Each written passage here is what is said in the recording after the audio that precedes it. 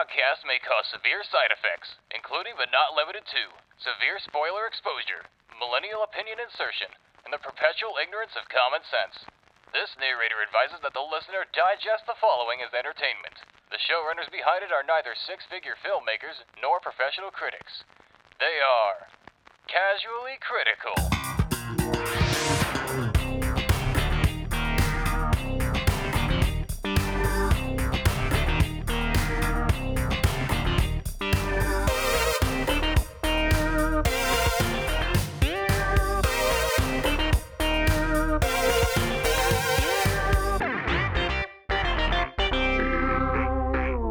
Hello and welcome to Casually Critical, the podcast show starring two pals who love to talk about storytelling. We don't have an inch to pitch for today, but stick around at the end so you can hear how to get involved as a part of our podcast. I'm your host, Daniel Carpenter. And I'm your co-host, James Newton. Today we're going to be talking about the A24 film from, I believe, 2017. 16. Yeah, that's it, 2016. Starring Paul Dano and Daniel Radcliffe, Swiss Army Man. What a film it is, James. And I've been dreading and also looking forward to talking about this film with you because you can't really put this thing in a box necessarily, genre-wise. I mean, can you try it? Can you do it? No, I most certainly cannot. But I think there's a lot to be discussed here. I think this movie does a lot of things right and a lot of things that leave a lot to be desired. Should we just kind of start with a basic description of the plot and then see where our conversation takes us? Yeah, if you could do that and then also explain to me just why, that'd be really great. Well, I'll leave that to the Daniels. This was written and directed by Daniel Kwan and Daniel Scheinert, if I'm saying that correctly. These two guys directed music videos, including most famously Turned Down for What? This is their first ever feature film debut. On top of all that, as James, you mentioned earlier, we have Paul Dano and Daniel Radcliffe. So there's a lot of Daniels in this movie. Mm-hmm. I'm not saying that's going to give them any points in my department for story. I'm just saying it's a cherry on top, you know? Yeah, it's if this nice. is a turd, this could be a turd of a movie or a beautiful milkshake of a movie, and it would still be a cherry. That's true. Doesn't mean it's going to be any less crappy, but it's a cherry on top, you know? It's like, for me, it's like, that's great. But It's there are cool. no Jameses Daniels? in this cast, so for me, it's still just going to be, judged as is cherryless, whether it's, a pile of crap or an ice cream sundae. So Paul Dano plays this man named Hank. He's stranded on an island. He's reached the end of his rope, literally and emotionally. James, I see you repressing something. Just keep So talking. He plays this man who's stranded on this island. He discovers a farting corpse named Manny. He rides him like a jet ski off the island and to the mainland, where the rest of the movie is about them trying to find their way back home and learning a lot about life and love along the way. That's about it. But the title Swiss Army Man refers to Manny. He's this corpse that has a lot of unique abilities. His farts are so powerful that they can become flamethrowers. Why? He can propel him and another person at least as a jet ski. His arms are so strong, so he can chop wood into firewood. His fingers can snap fast enough to create sparks, and his teeth are sharp enough where Hank uses him as a razor at one point. And he can also vomit pure fresh water, which Hank frequently utilizes as a survival measure. He also has a limitless supply of oxygen. Yes. So, where do we begin? James, I'm going to have you take on that burden. I've already talked about the movie as a story. No, objectively. I could have done that. I can't do the next part. The next part where it's like, here's what the movie is, here's what it's about, here's why it exists. I can't tell you that, Daniel, because I don't know. And I literally only watched the movie like 3 hours ago. Oh my gosh. So I don't know if that makes much of a difference, and I've only seen it once in my life. How many times have you seen this movie, Daniel? 3 times over the course of a few years. Okay. So I've had time for it to soak in. I guess I'll lead us in then. Please. I want to understand. I don't want to tear into this movie because I don't understand it. I want to bring this up, James. Okay. Because I do think it's a very good point. And I think one part about film that not many people talk about is some films are a lot like wine and others are a lot like milk. Some movies like wine age better, so the longer it sits with you, the more you actually appreciate it. One such movie that comes to mind for me is Inception. The more I've seen it, the more I've gotten out of it. I'm not sure if that speaks to the storytelling so much as the world building, but that doesn't matter. Point is, there's a lot more to appreciate. There's a lot more that's understandable. Wait, the more you've gotten out of it, like the more you've appreciated, like. Yes, there's just so much work, and like there will be a detail that I completely missed my first 5 times I watched it, and then the 6th time I'm like, oh, okay. It's like a puzzle piece that slowly just fits more and more into the hole that it's shaped for. Okay. I don't know. And then you got your milk movies. Right, and you got your milk movies where it gets moldy and disgusting over time. Right. And you just don't like it as much. I will say Swiss Army Man is not a movie I hate. I have a lot of respect for some parts of this movie, but it is a movie that I have still remained confused by. I do not know definitively if this is definitely milk or wine. I wouldn't actually say it's wine. I think it's kind of... This movie is nonsensical, and it has stayed that way for me, and to me that's a bad thing. Okay. I feel this movie, and hear me out here, I feel this movie lacks an emotional core. I feel that the directors are trying to say so much about so many things that it becomes hard to find that emotional center. And I know that there is an emotional center, though. There's an Yeah. emotional center. It's just, what are they trying to say with that? Like, there's an emotional center. Like, Okay. these two guys are growing closer together as friends, and he's teaching him... Hank is teaching Manny about the world, and because of that, Hank is learning more about himself, and he's learning more about the world as this sort of blank slate character is sort of approaching the world for the first time. Mm-hmm. So, like, yeah, it's just a fresh look on love, on life, on existence, and that's all cool. But what? But what? Yeah. I see the how, I see the why. It's kind of like describing there's a problem, but not really giving a solution. But here's the thing. That would be okay, because that would stay true to a nihilistic story. A nihilistic story that says, there is no meaning, I'm going to turn into dirt just like you're going to turn into dirt, which is something that they said in the movie. Yeah. And I was like, okay, if this is going to be a movie about nihilism, then let it be a movie about nihilism. But it's not. Like, the end of the story, there's still like a hopeful note to it, and it's like, okay, but you can't say both things. You can't say the world is meaningless and also say you can find true meaning in friendship. Like, you can't do both of those things. So I just want to understand. Like, I was hoping that you would have, like, with more viewership than me, I was hoping you would have like a better understanding of how everything is connected. Because I'm not seeing it. I won't say that I have a better understanding. It doesn't feel that way to me. I was going to say, and you actually really touched on this, my biggest issue with this film is the ending. Because it is so thematically inconsistent. I was fully expecting and kind of wanted Manny to just be a hallucination. I was thinking, they even Hank teased at that too, right? They were like, they were calling Hank Manny, like at the end. They're like, Manny? And I was like, oh, okay, I see now. So, like, this dead body was actually really a dead guy. And, like, he wasn't actually talking and alive.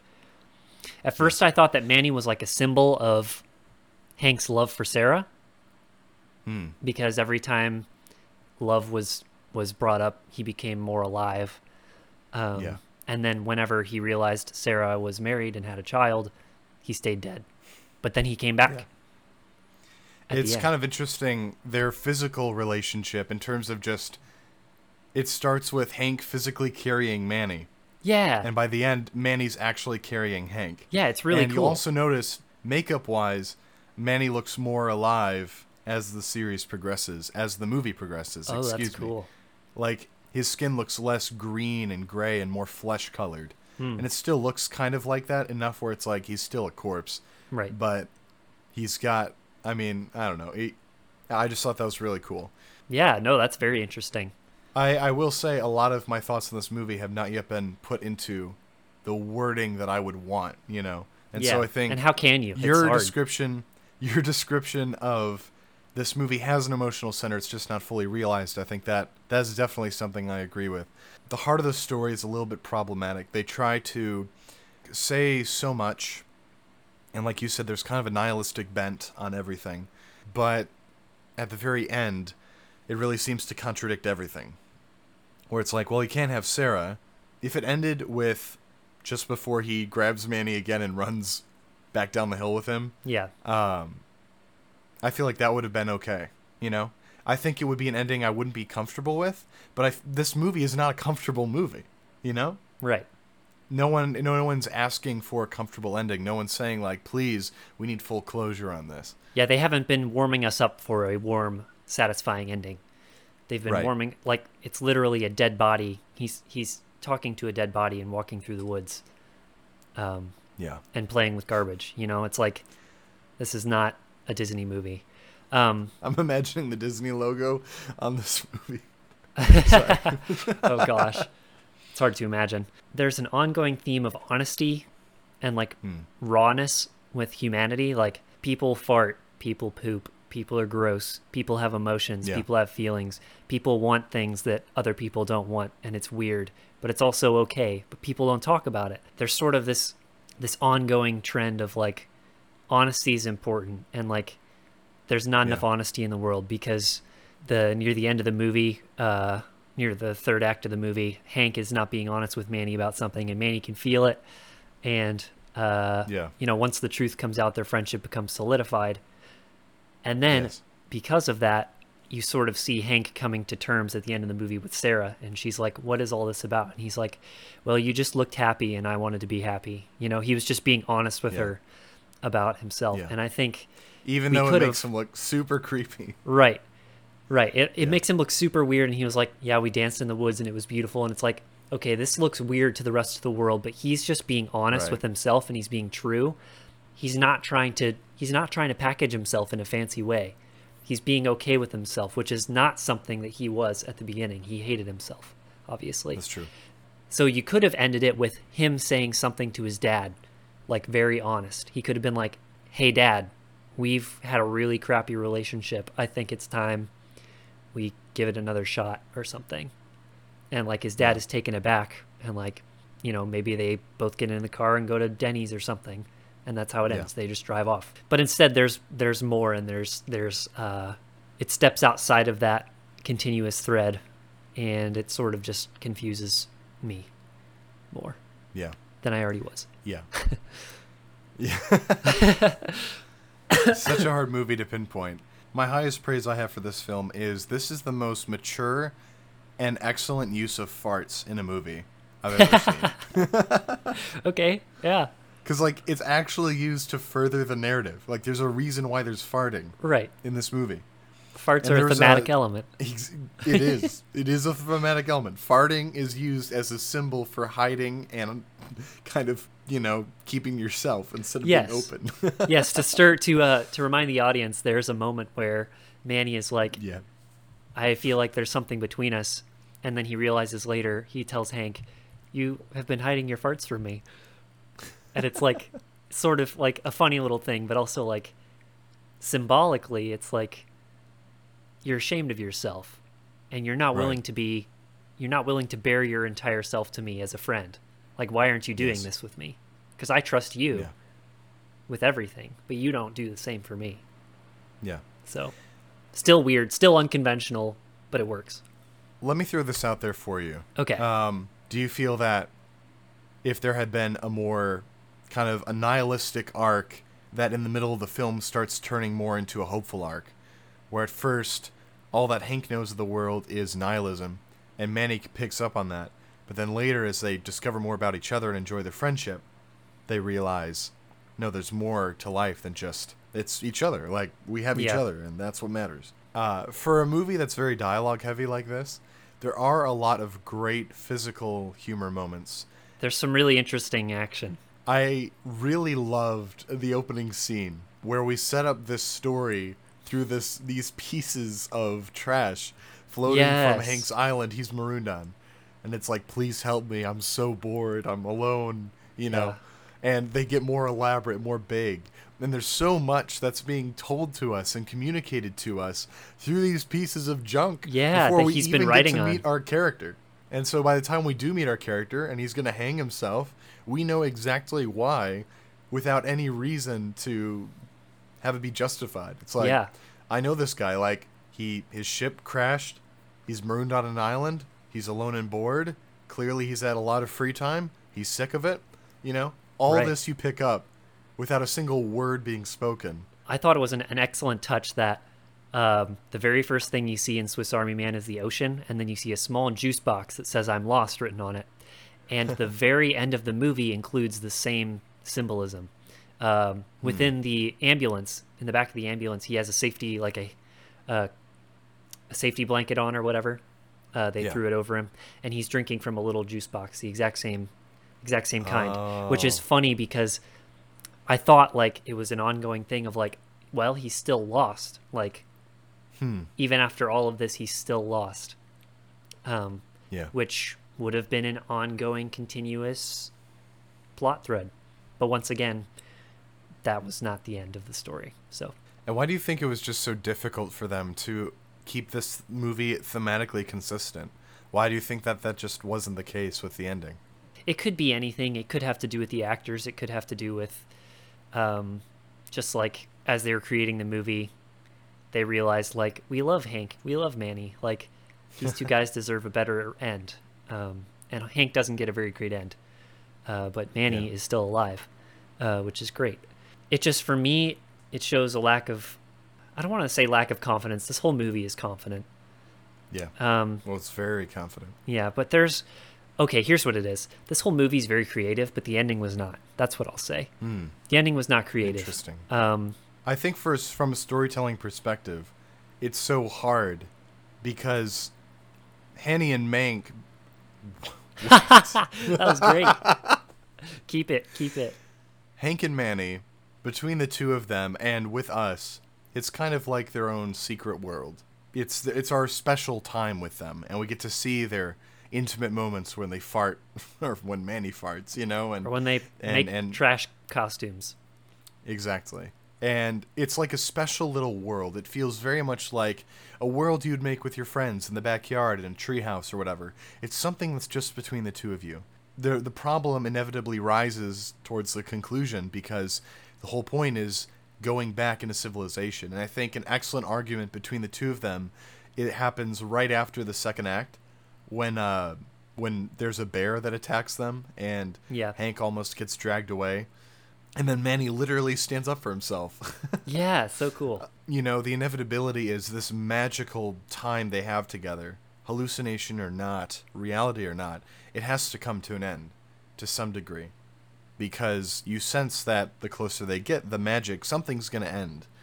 Yeah. And it seems okay that it will end. Because thematically, even though we don't want it to, even though the acting, by the way, in this is phenomenal, by especially Paul Dano and Daniel Radcliffe, it has to end. And that's the message this movie is sending. Things end, you know, and that's life. Yeah. And Manny ends up at the end kind of taking on this kind of a resurrection, like new life in the midst of death. And it wasn't really made clear throughout the entire story that was his purpose. His purpose was more of a blank slate, the innocent child that learns about all sorts of very adult things and also things that just don't want to be discussed or acknowledged, that just want to be kind of repressed or kept hidden. Right. It's kind of weird. Like, was he just repressing his death? Was he keeping his death hidden? And now he's embracing being dead? But Hank's the one that needs to learn to not repress things, and Manny's the one that lets things out. Yeah. It was weird to me. There was some trivia when I was researching this, that when this film premiered, I believe at Sundance, because of the farting, and I think just because of this movie, so many people walked out of the theater. And honestly, that depresses me. Yeah. Because I think this movie, we need more movies in the same creative vein as this. Because the one word I would use to describe the creative direction of this is unrestrained. Yes. Like, Some movies will take a few risks, like Endgame. The Avengers movie takes a few risks with some of their characters. This whole movie is a risk. Everything about it is like, but we're not going to make a lot of money. This is weird. Yeah, and I think Daniel Radcliffe, I haven't seen any of his stuff aside from Harry Potter and then this, but I think this is one of his best performances he's ever given. Not that his character is like Oscar worthy or anything, but he does a great job of portraying the character that he was given. And I think, James, off air, we've talked casually about Oscar bait movies, and you'll hear a lot of cynics about the Oscars talk about this, but there's a type of Oscar movie that usually always gets the award. It either references other movies or just Hollywood. It's a love letter to Hollywood. Or it's a biopic where it's about a real person and their life. And all the Oscar roles are very serious, very realistic, very human. Right. And very emotional. This is the exact opposite of an Oscar bait movie, in my opinion. It's the exact opposite. But it requires so much skill from the people that star in this. There's so many awkward moments in this, or moments that it makes it hard to look at the screen sometimes. And especially with Manny playing a dead corpse, that's hard. And I heard like Daniel Radcliffe voluntarily, because they had like a realistic mannequin of him, or a dummy that they were just going to use, but he insisted he was in most of the shots. Even when the raccoon put its hand in his mouth? Some cases like that, it's a mannequin. I mean, obviously, they can't use him for everything. Yeah. Scenes where he's falling down a hill, for example, I guarantee that was a stunt double. Yeah. But, I mean, most of the shots, when he's just there, it's him. It's Daniel Radcliffe being a corpse. I love that these creators aren't afraid to take risks. It's very clear to me there's not an agenda that's materialistic in this movie. At least in the sense of, like, we're out to get money. Or let's tone it down so it's safe for the kiddies. Right. Kind of going on a little tangent. R-rated movies, which this movie is rated R, so if you're under 17, I hope you saw it with a parent and their permission. But I feel some R-rated movies are very unrestrained in just the amounts of, like, heavy content they have, the swearing, the violence, and when all that stuff is in your movie, just for the sake of, it's an R rating, I think it really kind of removes the focus from your story. But this movie, I think, is an R-rated film that is an excellent example of, it's rated R because the stuff that's in there contributes ultimately to the theme and the story that the creators are trying to tell. And I don't know. There are some movies. I love John Wick. I love his movie trilogy because I'm a sucker for action. And gung fu and just stunt work, like, it's amazing. But there are some moments, like in the third movie, where an action junkie, I was like, this is a lot of violence. Why? There doesn't need to be violence. Like, I was getting a headache. I love violent stuff. Yeah. Anyway. I was shocked after walking out of the theater with you, and you were like, that was a lot. Some of that was not necessary. And I was like, oh, yeah. Who am I talking to right now? Like, I could hear myself saying that, but not Daniel. I would say 60% of that movie did not need to be in there. But anyway. So you don't think that this movie tries too hard to be Oscar-worthy in any way? You don't think that, like... I think this is the opposite of Oscar-worthy. I don't know. This is going on my gut. I just feel that a lot of the conversations the characters have in this movie are conversations the creators wanted to have with the audience through this film. Just questions about the nature of hiding things or the nature of life. Why do we live? If life is so vain and just helpless, why go through it? And I think those are good questions to ask, and I think they do a good job of incurring that dialogue. Sometimes a little on the nose, but, I mean, the way they made their story, it's really kind of warranted. You have a corpse that knows nothing and needs to learn what life's like, and he asks some questions where I'm like, dang, It's not like a childlike simplicity. Very simple questions. Like, he's like, okay, what is life? And then Hank's like, oh, man, okay, And then you also see it in the small moments, like when Hank is trying to walk Manny through asking Sarah out, on the bus. Yeah. And then Manny's like, gets all frustrated and scared, and he's like, what would you do? And then he's like, honestly, I'm just not good at this stuff. Like, I probably wouldn't. And because of the way he explains the world to Manny, we get a good idea of who Hank is, Yes. It's a great way of building up your characters through their conversations with each other. Yeah. And I think their relationship is excellently done in terms of setting up for some great, revealing dialogue between them, which is And I think awesome. there are television shows and movies that have blank slates for the sake of world building. Yeah. And kind of a vessel for the audience. yes, some of them are done well. Most of them I don't enjoy. Where it's just like, oh yeah, what's the castle of Rundari? Well, son, let me tell you, that's where the demon lord resides, and that's where we need to get because the plot of the movie tells us to. But like, yeah, you might as well just blare an alarm. It's like plot. Just have a banner running underneath the screen. Right. Just this red banner that says, the following 15 minutes will be plot-related exposition. But this movie is like, blank slate. This gives us an opportunity to ask all of those weird questions that we're too scared to ask normal people. And I think in many ways, Manny isn't really a blank slate. He's a lot more direct than many of us are. True. Like, he'll just ask blatant things. Like, you think about your mom? Right, I don't know. right. The reason we're straying from specifics is because a lot of the conversations are pretty explicit. Yes, and for those of you who have watched this movie, which I hope all of you, we are deliberately avoiding talking about the more mature elements. Should you really hope that all of them have seen this movie? I don't know if this movie is for everyone, Daniel.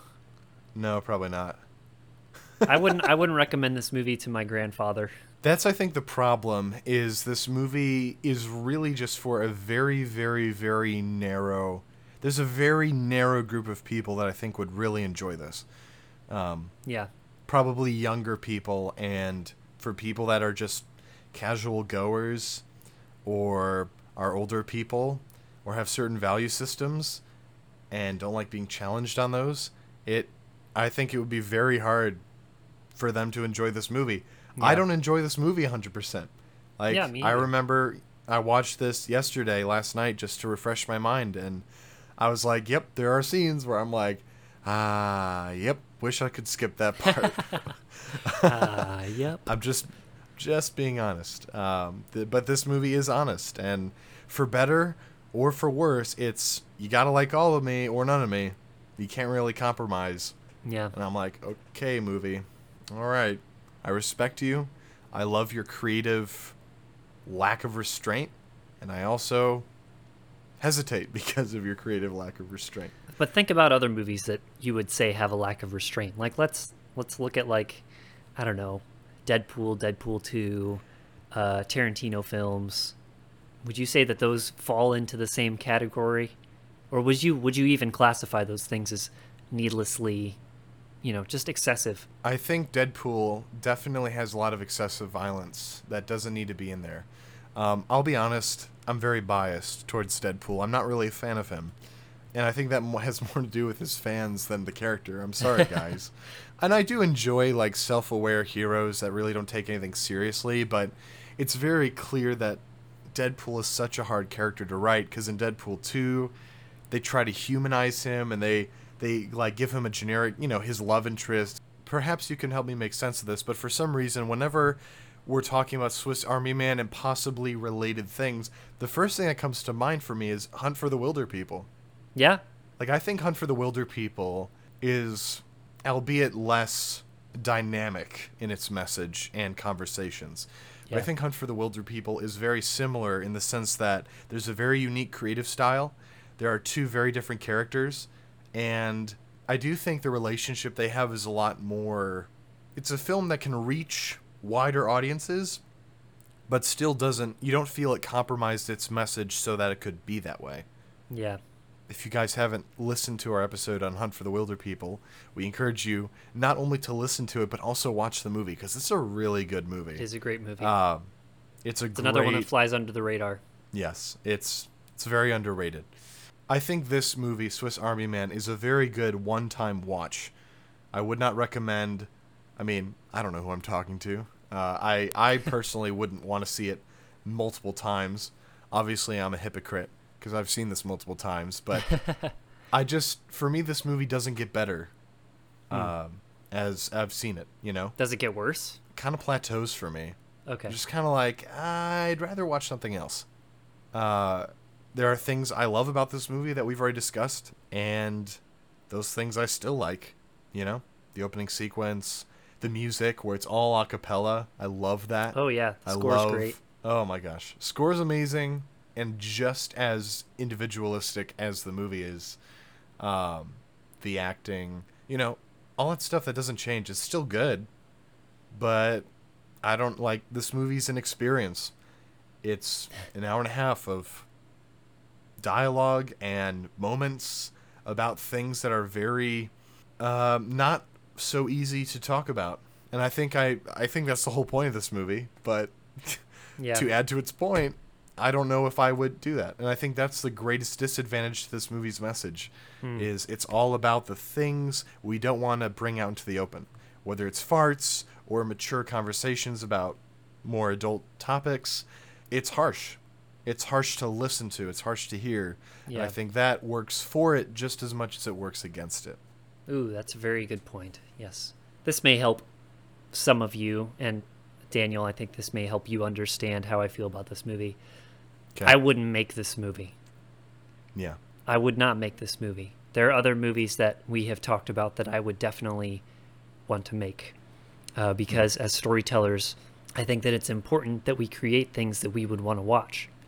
But there's this weird thing with Swiss Army Man where it's like, yeah, that was interesting. I don't regret watching it, but it's not a movie I would make. So it sort of falls in between the categories of like, I enjoyed this movie, but I still wouldn't make it. Like it's an anomaly to me.